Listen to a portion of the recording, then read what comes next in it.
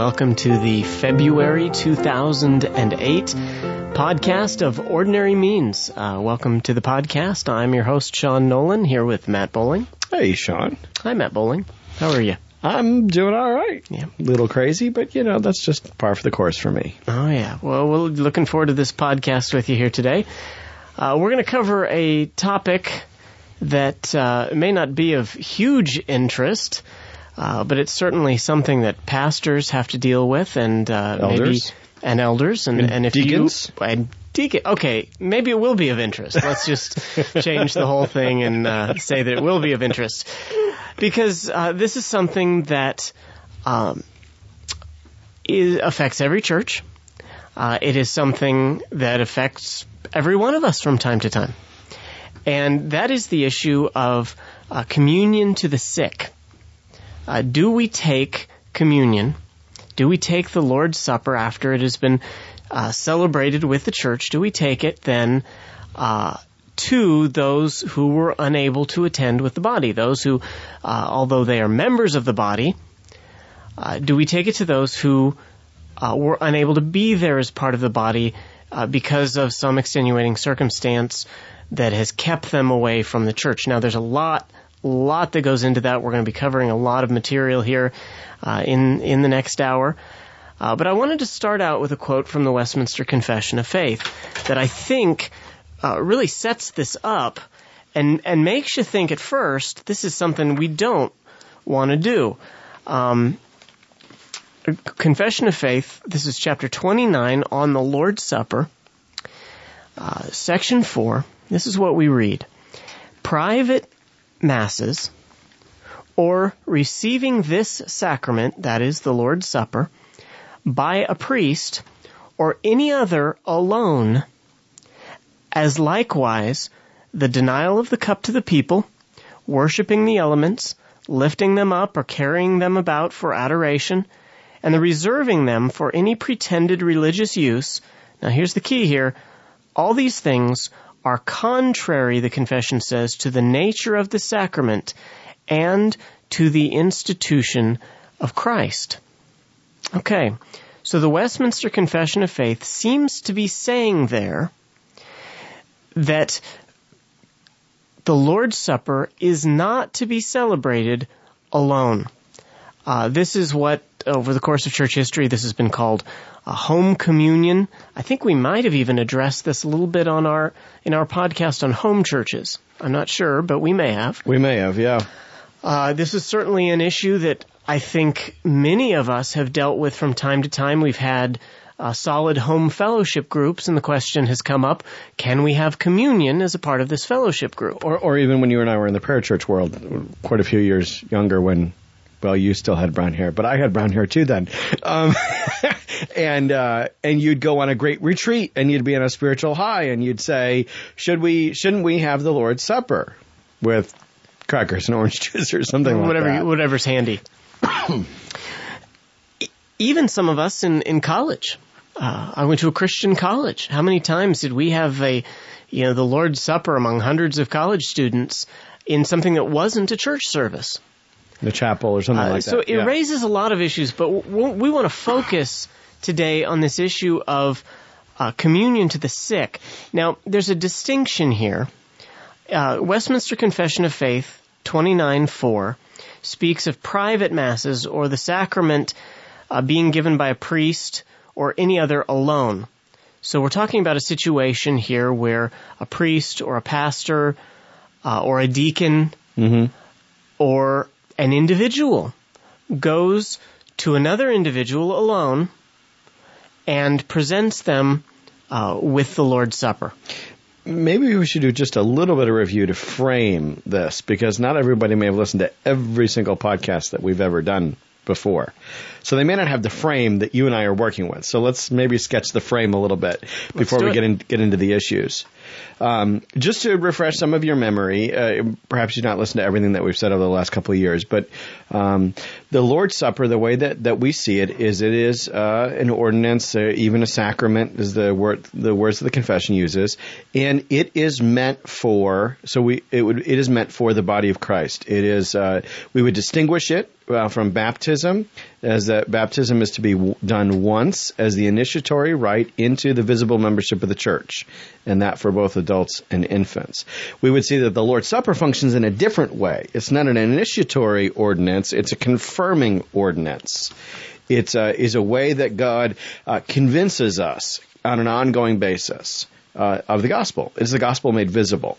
Some people would ask, is the grace in the supper different than what we get in preaching? So if somebody, for example, you could construct an argument this way. Say somebody is sick and they get the sermon on a CD. Is that as good as having been at the service? Did they get the same grace as being at the service? And, well, I'm sympathetic to that question because I don't think there's something so distinctive and so essential to either baptism or the Lord's Supper.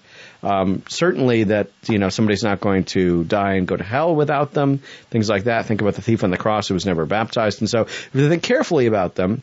Nor did he ever take of the Lord's Supper. Nor did he ever take of the Lord's Supper. And yet, you've heard us say at these microphones that we believe in that weekly communion ought to be resurrected, a change that Sean has brought about in his church, even in the time we've been doing the podcast. And so we're not down on the Lord's Supper or its importance. Is it a different grace than one gets through the Word? That's a good debate. I don't think it's a different grace. I think it's grace through a different avenue. Hank Hanegraaff has talked about God ministering to us through different gates. And sometimes it's through the ear gate, sometimes it's through the eye gate. And I think that that's a helpful way to think about it is what both the Word and the sacrament bring to us is God. They bring us the ministry of the Holy Spirit, but they bring us that ministry of the Holy Spirit in a different way. So somebody who is without the Lord's Supper, even on an ongoing basis, is not apart from the ministry of the Holy Spirit, but they're apart from one of the ways that the Holy Spirit works in us. God's given us a visible sign to convince us of His love, broken bread as a visible sign, as the Catechism puts us. As surely as the minister breaks the bread, then Christ was broken for me. And so I think that gives a little bit of a frame to it from what we've said before. Do you want to add to that, Sean? Well, I think it raises an interesting question. You mentioned that it's it's grace through a different means, right, than the preaching of the Word. Mm-hmm. We would use a similar argument when it comes to young children. Mm-hmm. There are those in the church today who want to argue that children of believers must be permitted to the table. Not only can they receive the promise in baptism, but they're also to receive the sacrament of sanctification, which is the Lord's Supper. We would disagree with that. We think a child needs to be of an age that they can examine themselves, that they can make a profession of faith. And whatever that age might be, I think Calvin put it at about, I think Calvin at some point said if a child has not made a profession by 11, there's a problem with your parenting. That's a rough quote from Calvin. But we're not going to nail down the age, but we will say there's got to be the ability to examine oneself mm-hmm. before the child can come and partake. Right. And so the argument comes back then, are you withholding grace from the child? And we would say by no means we're not withholding grace from the child. We're simply, the child is getting that grace through the preaching of the Word if they're a believer, and once they're old enough to make a profession of faith, then they may freely come to the table. Similarly, you mentioned, Matt, the bringing of the Word. You're sort of assuming that the Word is brought to those who are sick. So, for example, old man, old woman in a nursing home, they're able to watch D. James Kennedy on the television set on Sunday. Does that count as a worship service? Are they getting a certain amount of grace? being unable to come and attend in the church service. Now, it's an interesting question because of this. In the Middle Ages, really up until the invention of the printing press, nobody had Bibles. Right. Up until the invention of television or radio, nobody had the ability to transfer the Word of God across the airwaves. And so if I'm sick, and by sick I mean permanently disabled and unable to come to the church service over a long period of time, I have no access to the preaching. I have no access to the sacraments. And so what am I to do unless the pastor, the elders come and visit me? Well, one way this was how post-printing press was, of course, Spurgeon's sermons probably sold more than anything else that's ever been printed on the planet. Oh, yeah. Because they would be, printed immediately. They would be edited and printed immediately in sort of pamphlet form. So, I think that post-printing press, that many people benefited from the distribution of written material. I still benefit from Spurgeon's sermons, frankly. Oh, yeah. But you're right. Which, by the way, I think it was Spurgeon who talked about the eye gate and the ear gate. Oh, was it really? So I think Hank Hanegraaff borrowed that one. Oh, you think they borrowed it from Spurgeon? Spurgeon was very good at what is it? Jay Adams has got that book on the sense appeal in Spurgeon's sermons. Yes. I think that we want to be sensitive to people's spiritual needs without going overboard, without thinking we have to put it all together. The Spirit can't work unless we show up with the sacraments. Because certainly He can. This is the Spirit of God. It's not bound by us or by our stuff or by when or how we do it. And so I think that you're trying to keep a couple of things in tension where God ordinarily wants to work through these means of grace. And so we should be earnest with our church members that they attend to the means of grace. And on the other hand, that if that's not possible live, well, then that's how we get to the question we're at today. What if it's not possible for someone to come live? Now, you're distinguishing, I think, between someone who's sick and somebody who's shut in? No. I would think that a shut-in would be somebody who is sick. Right. For example, you and I were talking at lunch about this question. The whole issue of what if somebody is just misses a Sunday? Yeah, a single Sunday. A single Sunday. Right. And you fully expect them to be back there next Sunday. Do you need to take the Word and Sacrament to them? When let's say you have communion every Sunday, when does it become necessary to take it to them? Do they need to be gone 2 Sundays, 3 Sundays, 4 Sundays? What if your church has the Lord's Supper quarterly? And they miss.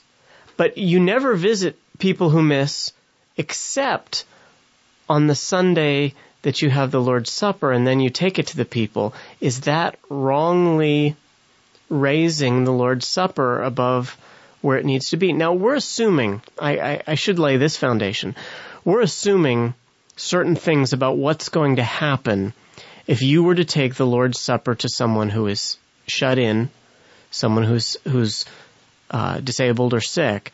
We're assuming you're going to be taking at least 2 or 3 others are going to be gathered so that it constitutes a gathering of the body of Christ. We're assuming that the Word of God is going to be preached, that you're not just going to administer the sacrament apart from the Word of God.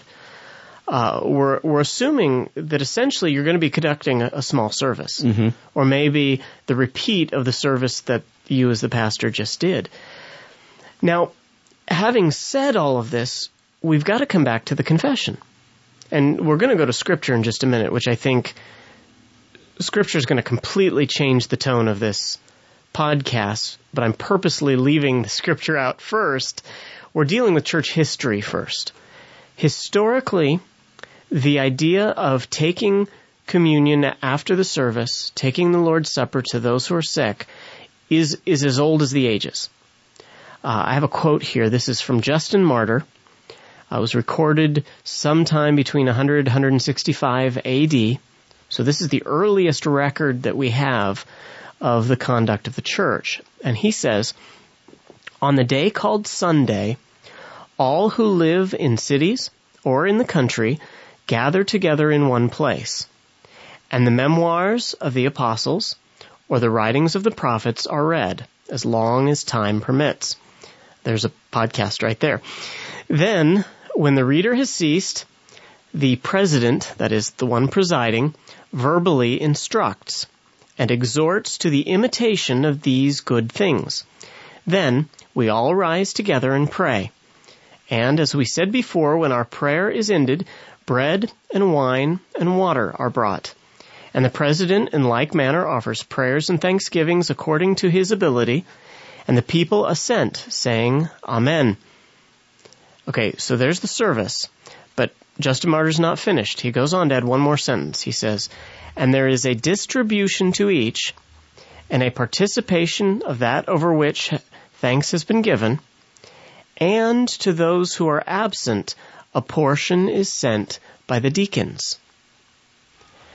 So we've got here, dating back to maybe 100 years after Christ, we have a record of a church service, and we don't know, we're assuming that this is common.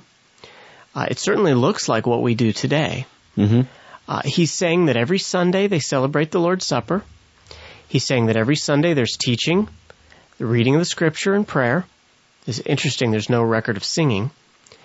And he's saying that every Sunday, those who are absent, not necessarily sick, just absent, that it's the role of the deacons to take the supper to them. Now that's, in many Presbyterian circles, that's completely foreign.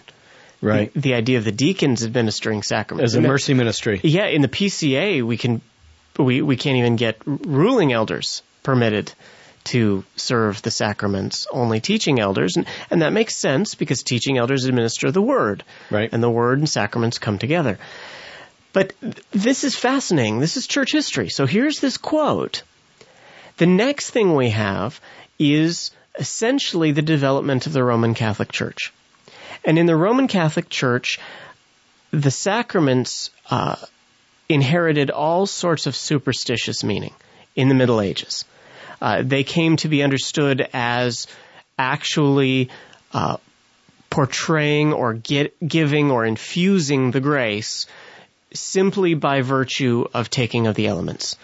The body or the bread and the wine became known as the actual body and blood of Christ re-sacrificed, and all sorts of superstition arose around that. You couldn't spill the wine, you couldn't drop a crumb of the bread because that would be to lose part of Christ. Lose part of Christ it would be an affront to Christ who is here sacrificed. And this is why then, with the Reformation and with the writing of the Westminster Confession, we have this strong admonition in chapter 29, private masses, that is, coming together and offering the sacrifice of Christ again in a private way, or receiving the sacrament by a priest or any other alone.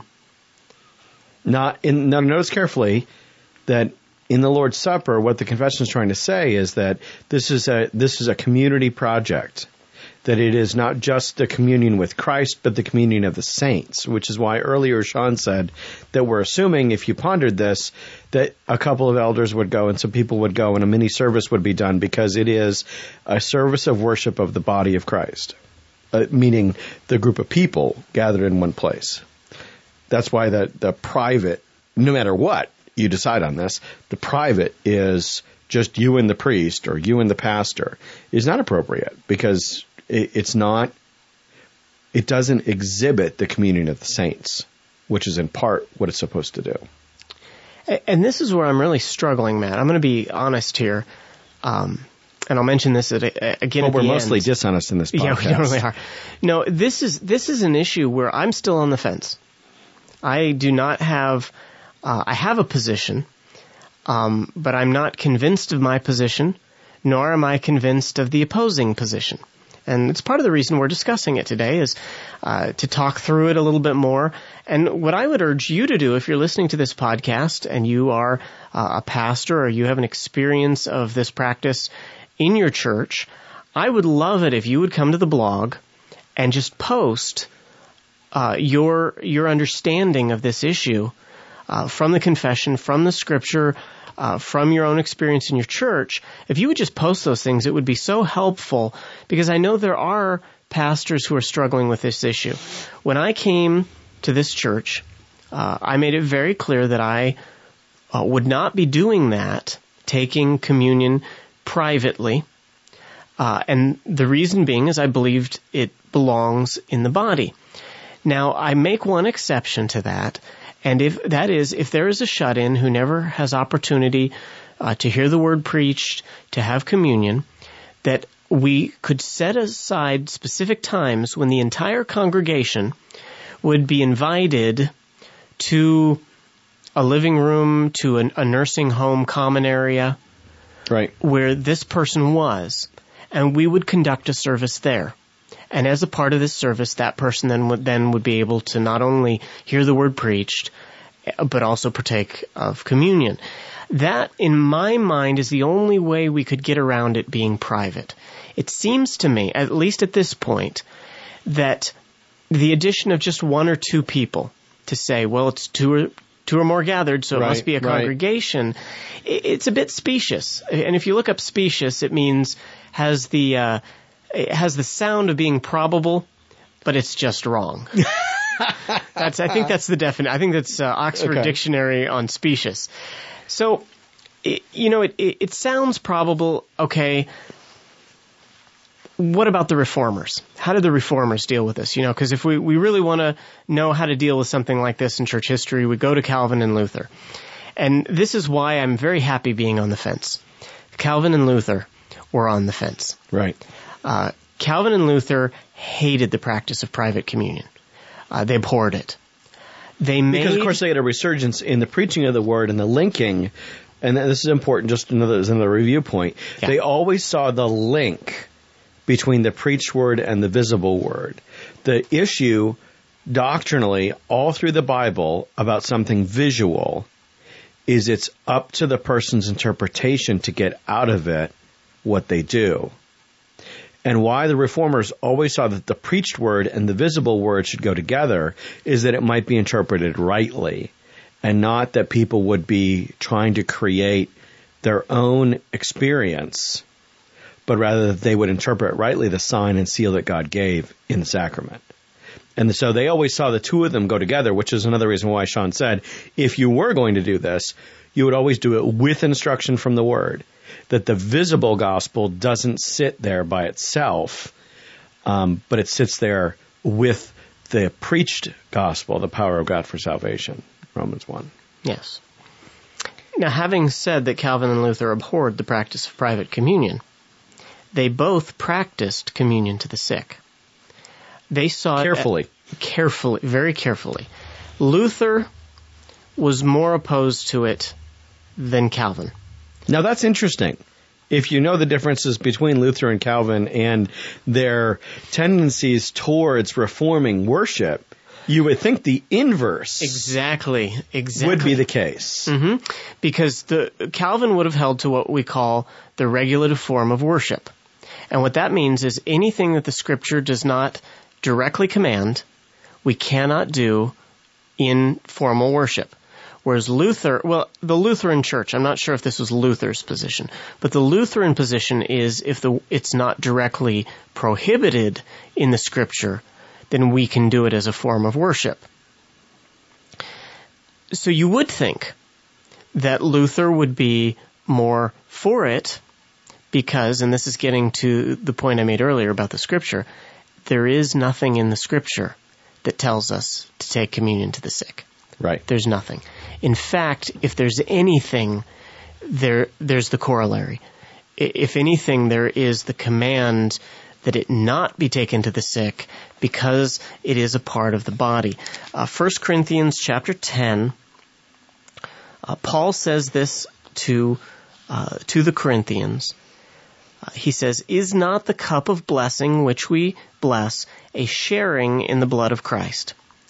And is not the bread which we break a sharing in the body of Christ? Since there is one bread, we who are many are one body, for we all partake of the one bread." Throughout the chapter, he continues this language, indicating, even making a distinction between taking communion and, quote unquote, what you do at home. And so the sense of 1 Corinthians 10 and 11 is communion is something we do when we come together. It is not a private thing. Stop treating it as if it belongs to certain groups or individuals and what have you. Now, that doesn't address the sick. And again, by sick, I'm talking about somebody who is disabled from coming for a period of time, whatever that period of time may be.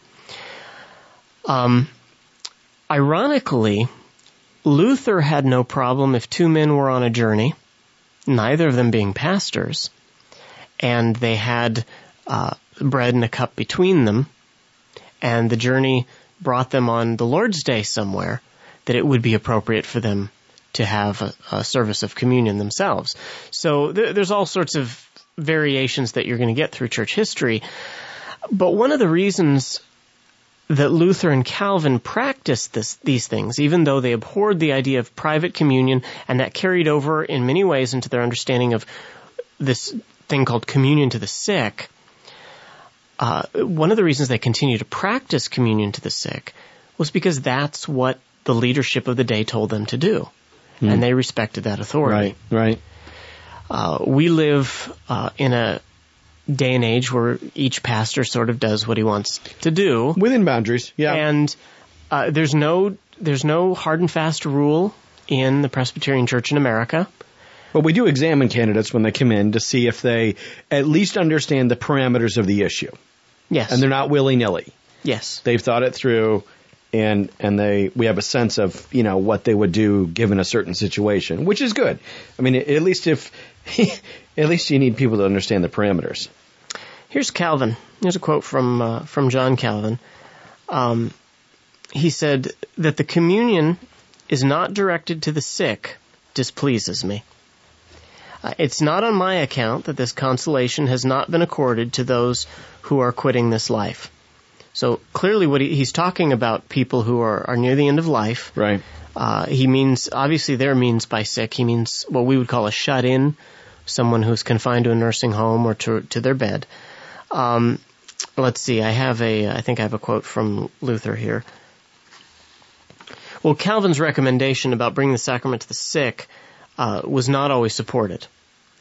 And it hasn't been. I think one of the denominations that's been strongest, or ends of Reformdom that's been strongest against it, is the Dutch Reformed Church. The Dutch Reformed Church has always forbid the practice. I don't have the quote here. I believe I don't have the quote in front of me, but I believe it's the Belgic Confession has a very strong wording on this topic. I could be wrong there. Somebody feel free to correct me. But the idea is, one of the reasons that it is so abhorrent is that it was so abused, and this is Luther's thinking, it was so abused by the Roman Catholic Church. It was so, had so much superstition involved with it. People felt like, I've got to have the supper. I've got to have the supper or else I'm not receiving a certain amount of grace. Well, certainly that wasn't Jesus' position. These are outward signs of an inward grace. It's a grace that's already existing. It's a grace that's taken a hold of by faith, not by the use of the material elements. Well, and also I think a recognition too that, in the Westminster tradition that Sean and I minister in, we see three means of grace. And of course, this is not universal in the Reformation, but this is what we believe: the Word, sacraments, and prayer. And remember, I'll say again something I said earlier, because I don't think that this is commonly the way that Reformed people think about it, but they should. These are avenues, conduits, ways, means that the Holy Spirit ministers to us. So even if a person was pre-modern, pre-printing press, and the only word that was available to them, and they were pre-literate, and the only word that was available to them was on Sundays in a church, or should a minister come and teach them the word during the week or something like that, would they be without grace? Would they be without the ministry of the Holy Spirit? No, because we believe that prayer is a means of grace. We believe that prayer is a way that the Holy Spirit ministers to us. Is it a bummer that somebody would only have one of the three means of grace? Yeah. I mean, none of us want to put somebody in that position. But are they apart from the ministry of the Holy Spirit by being confined to a bed, even pre-industrial, even pre-literate? Of course not.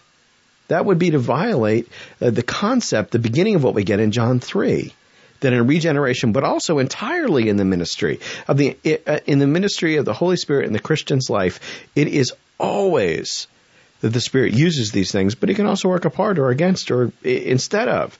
And so we never want to be in the spot where we think of it, and I'm just going to use a word here because and we may get hammered on this in the blog, but we never want to think about anything magically. It's personal. Yeah, well, I think that is the word to use. That's the word we understand. That communion is not magic. It's not magic. Yeah. Piper is right that the point of the gospel is not that we get all these benefits. It's not even that we get grace, a thing, a stuff. It's that we get God. And God can be gotten through prayer. That's why we stand so firmly on that. That's why our churches, if you were to come to our churches, there's a substantive amount of prayer.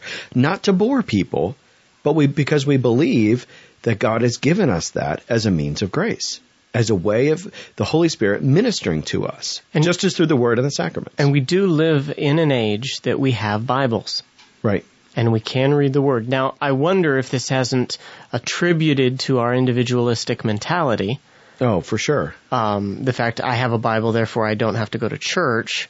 That's just well, the private silly interpretation, doctrine that came out of the Reformation. Everybody's got their, it's not subject to private interpretation.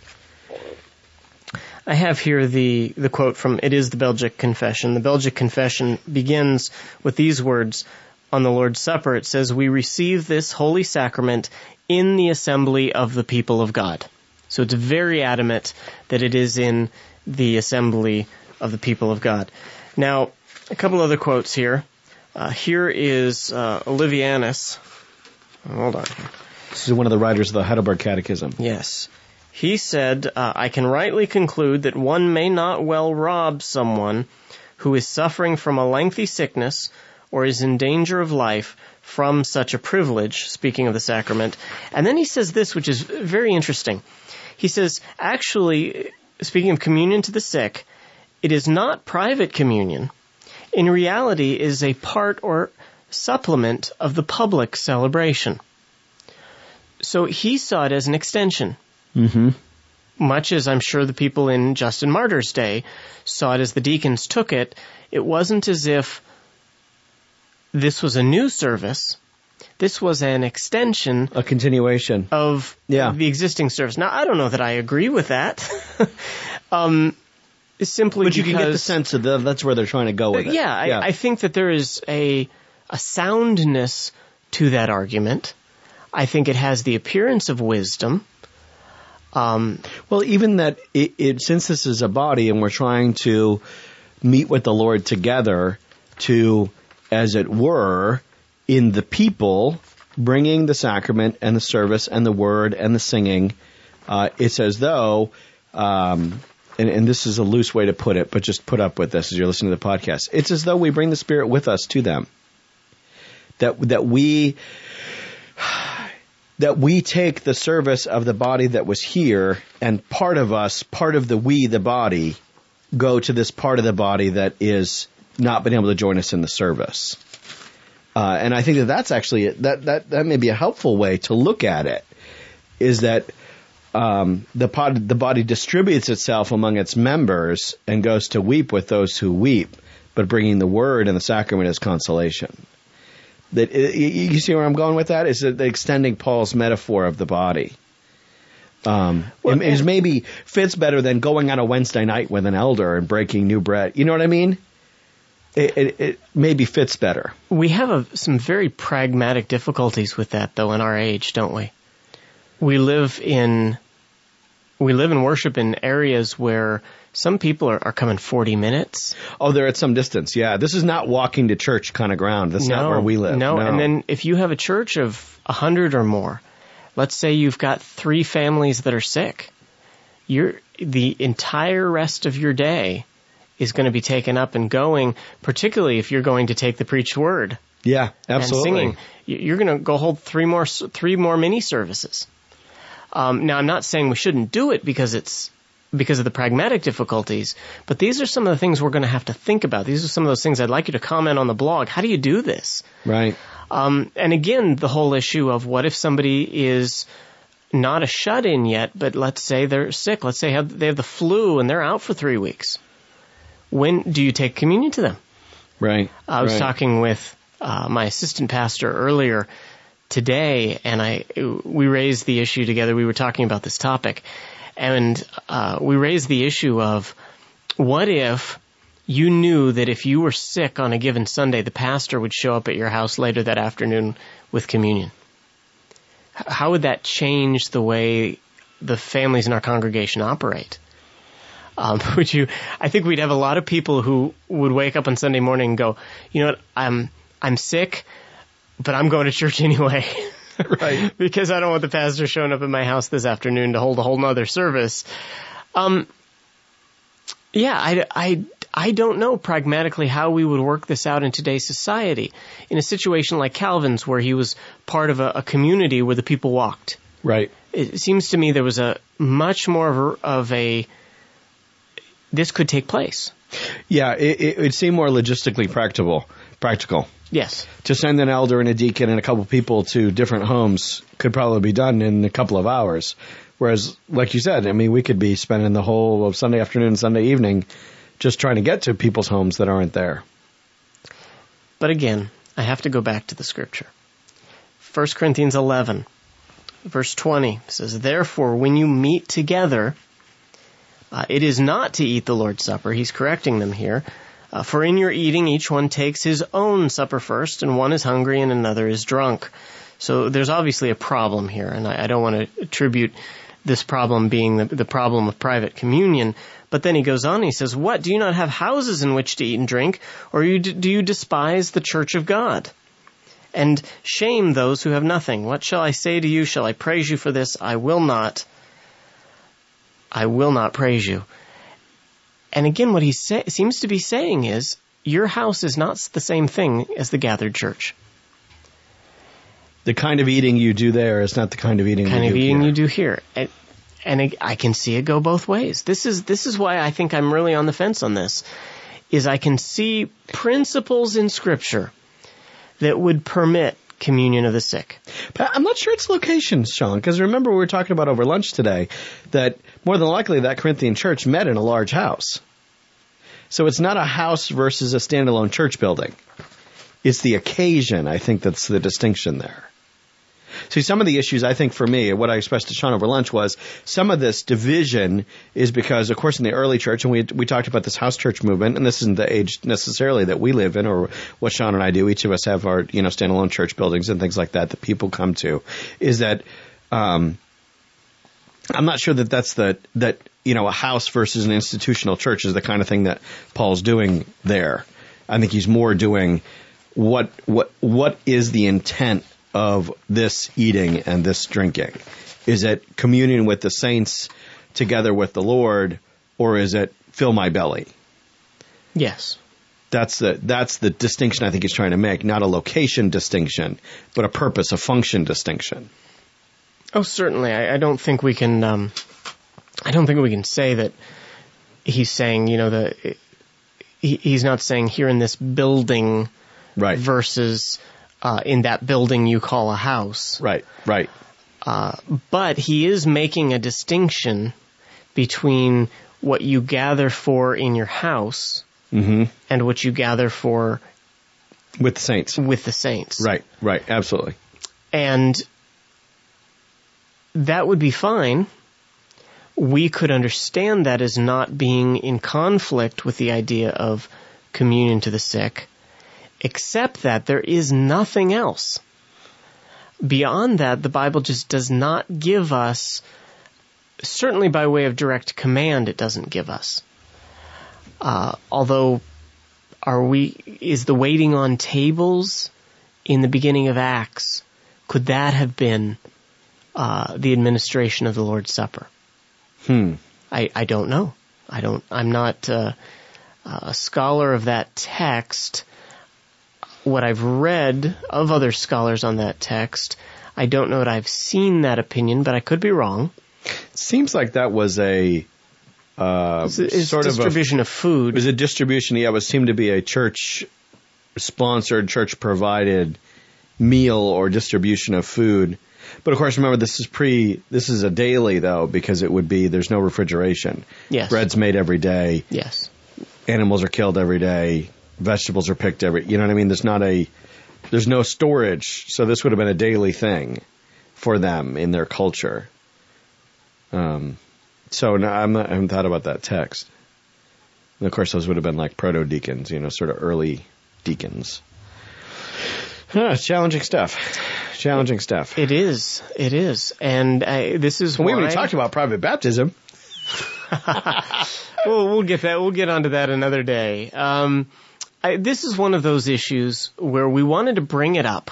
And I think that's part of why we do this podcast is we want to start a conversation. We want to start you guys thinking about these things and interacting on these things, and maybe give you a little bit of direction where to go to get information on these topics, because we think it's important to think about them.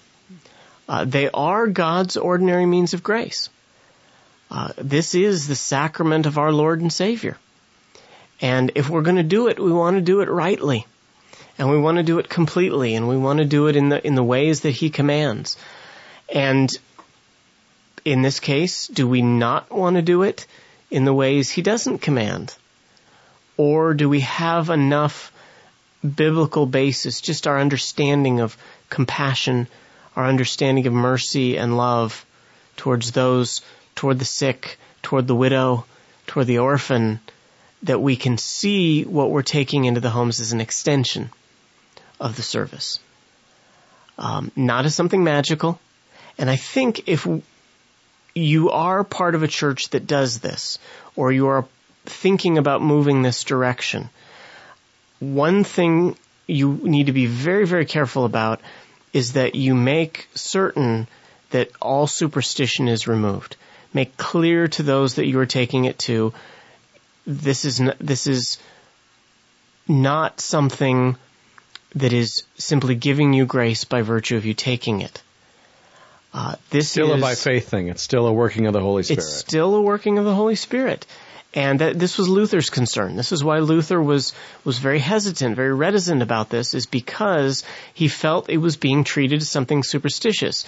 I would say, from my reading of him, it seems like he thought the Protestant church was just sanctifying a Roman Catholic practice.